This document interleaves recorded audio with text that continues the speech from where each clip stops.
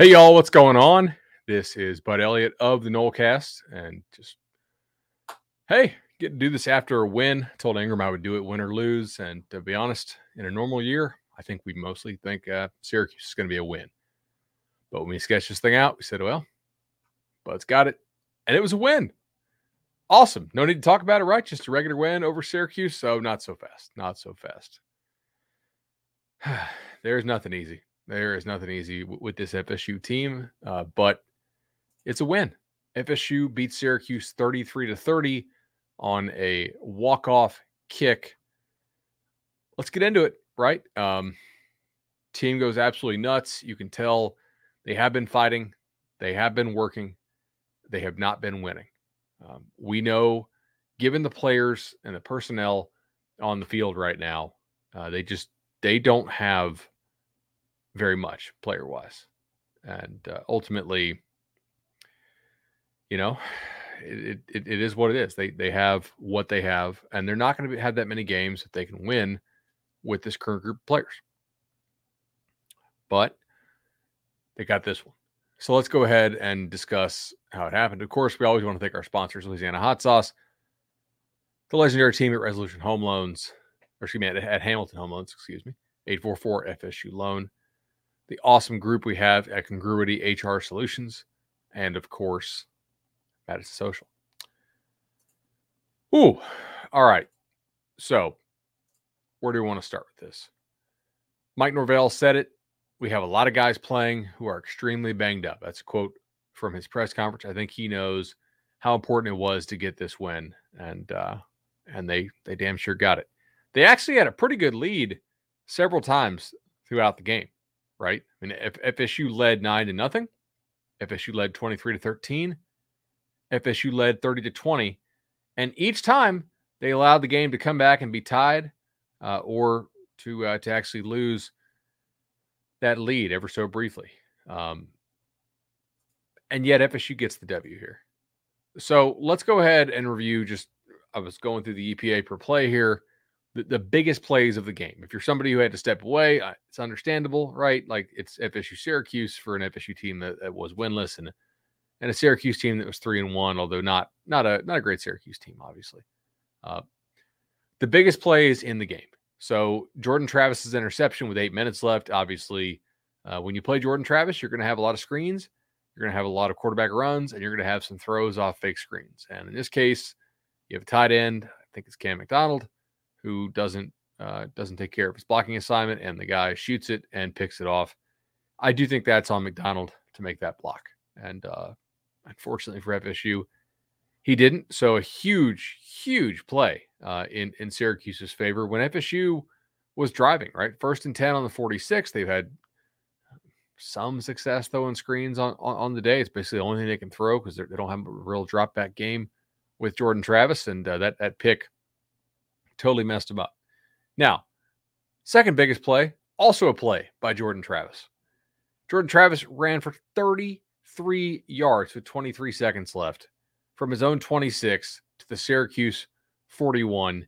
Just an incredible scamper. It's something that, look, obviously this season's not going to go down in memory, probably, unless it's bad memory.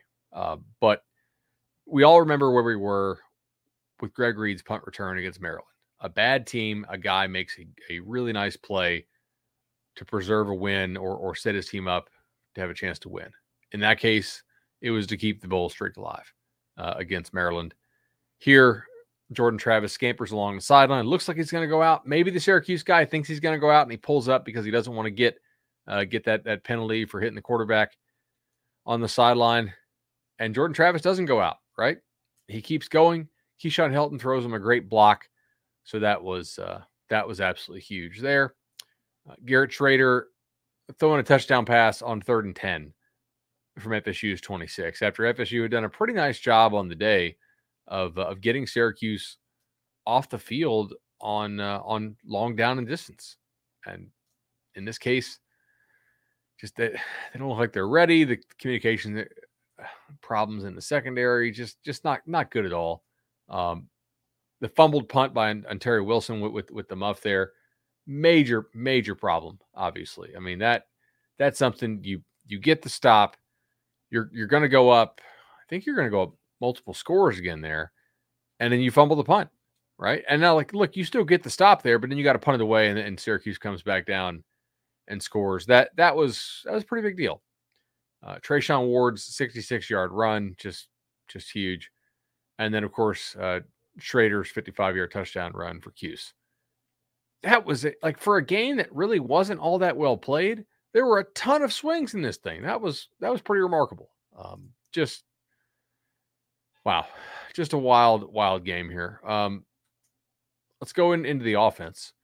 So one thing I do want to point out about the offense here, this was not good offense, right? You were finally outgained on a yards per play perspective this year, and still won the game. So that was neat, because so far this year, I think FSU's had a couple games where it actually had the advantage in the yards per play category and lost the game. So nice to actually get the W there after losing the yards per play battle. So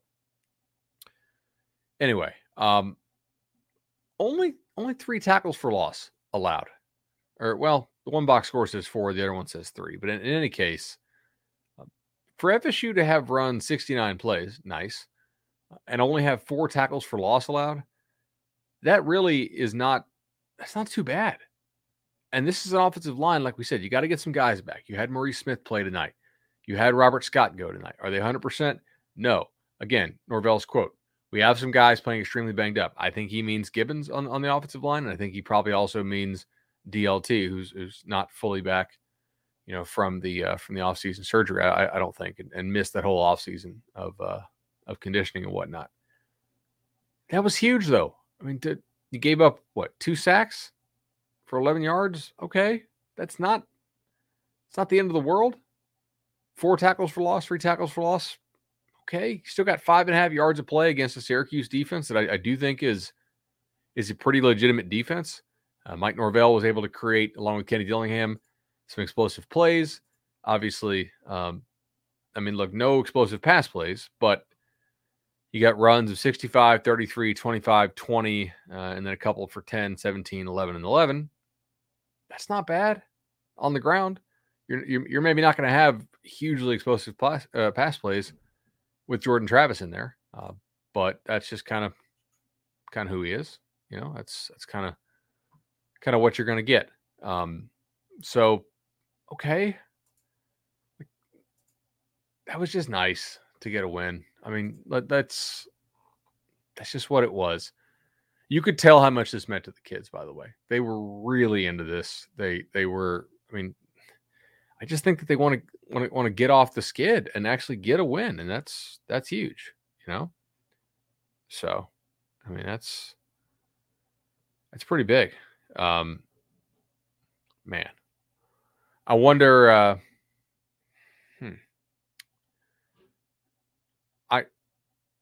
I wonder what's going to happen going forward. Like, obviously they went to Travis because Milton didn't practice on Wednesday. Both guys missed some practice this week. Travis running looked fine. Like, he didn't look maybe quite as explosive as he normally looks, but he wasn't super hobbled, which was key.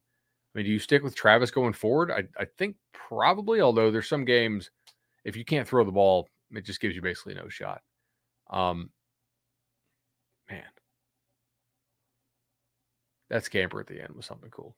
That really was. Because if that game goes to overtime, I don't know. Are you confident there if it goes to OT? I don't know. Maybe you are. Maybe you aren't. Cam McDonald, 41 yards receiving. Trayshawn Ward, 29. Jashawn Corbin, 14. Toa Philly, 12. Keyshawn Hilton, 26. So your leading receiver had 26. Your leading wide receiver had 26 yards catching. You had one guy with 5 and one guy with 4 yards. It was very one-dimensional, and yet, you got 33 points out of it.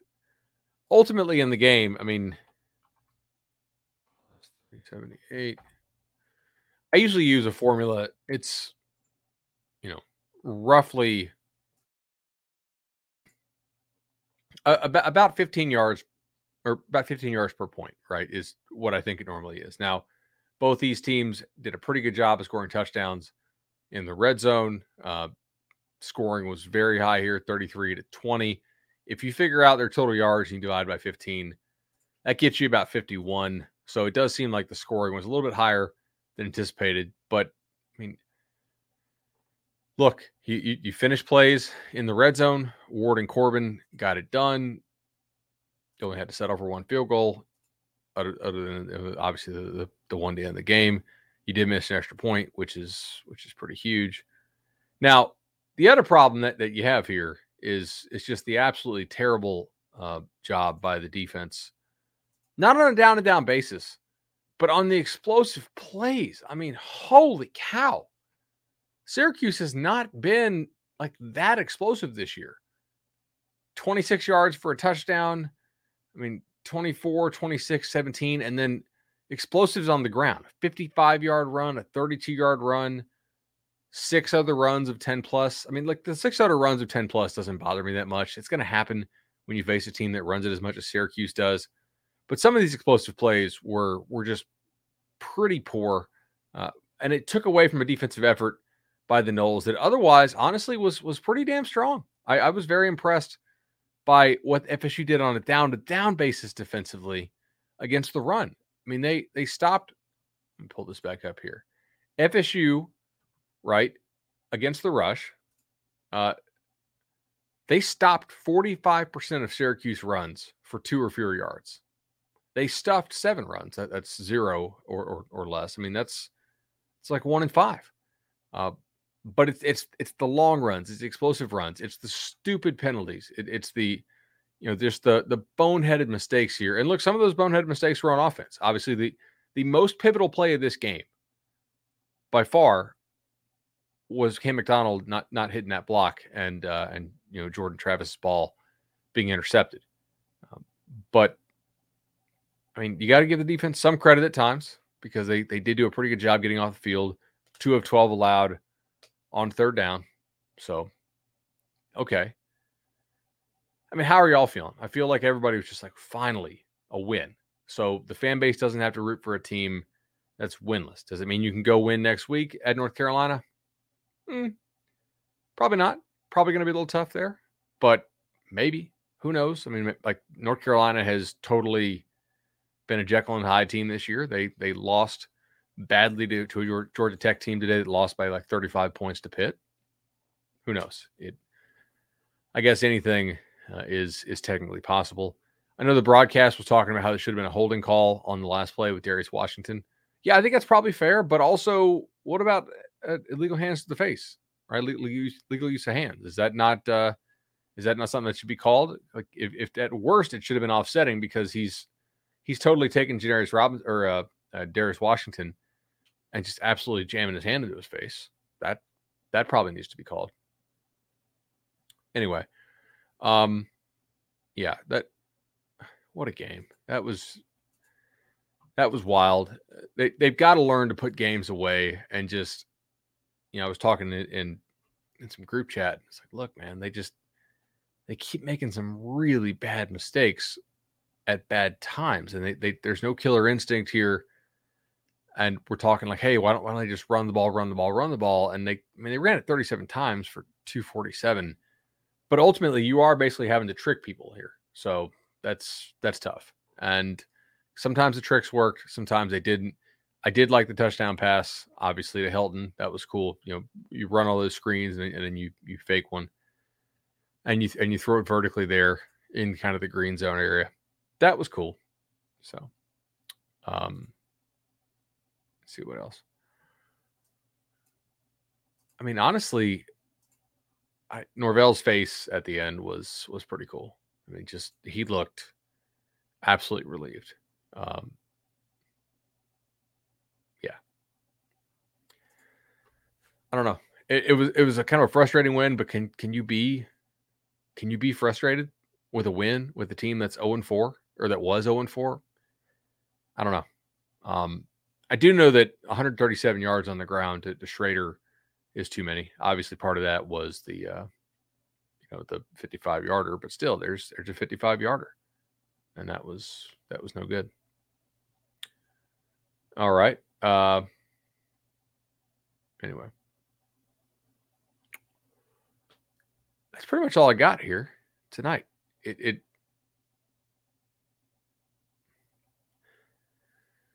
Here's something for you. Do you think that, like, as a fan now, you've seen these players? Do you grasp the magnitude of the rebuild? Because on one hand, you got the win, which is great. On the other hand, I think you saw the real limitations that some of these guys do seem to have. And that's problematic because there's going to be just a lot of games you can't win. And there's probably going to be a lot of games next year you can't win as well with this. But it's a win and it's a start, right? Like, you get one, maybe you can get 2-3 more. That'd be nice, obviously. Yeah, it's certainly better than 0-5. Because if you go 0-5, when are you going to get your first win? If you happen to go 0-5, is it UMass October 9th? Or excuse me, October 23rd after the bye week? Like, you want to go into the bye week 0-6, assuming you lose next weekend at North Carolina? Because that'd be painful. I don't think you really want to do that. So, anyway. All right, guys. I want to go back and rewatch this thing more. Again, the biggest takeaways I have: Jordan Travis's legs, if he's even somewhat healthy, are probably the best thing this team does, along with giving the ball to Ward and Corbin. And you ran 69 plays tonight. Those guys touched the ball. Let me see here. 35, 40, 45, and then another target there.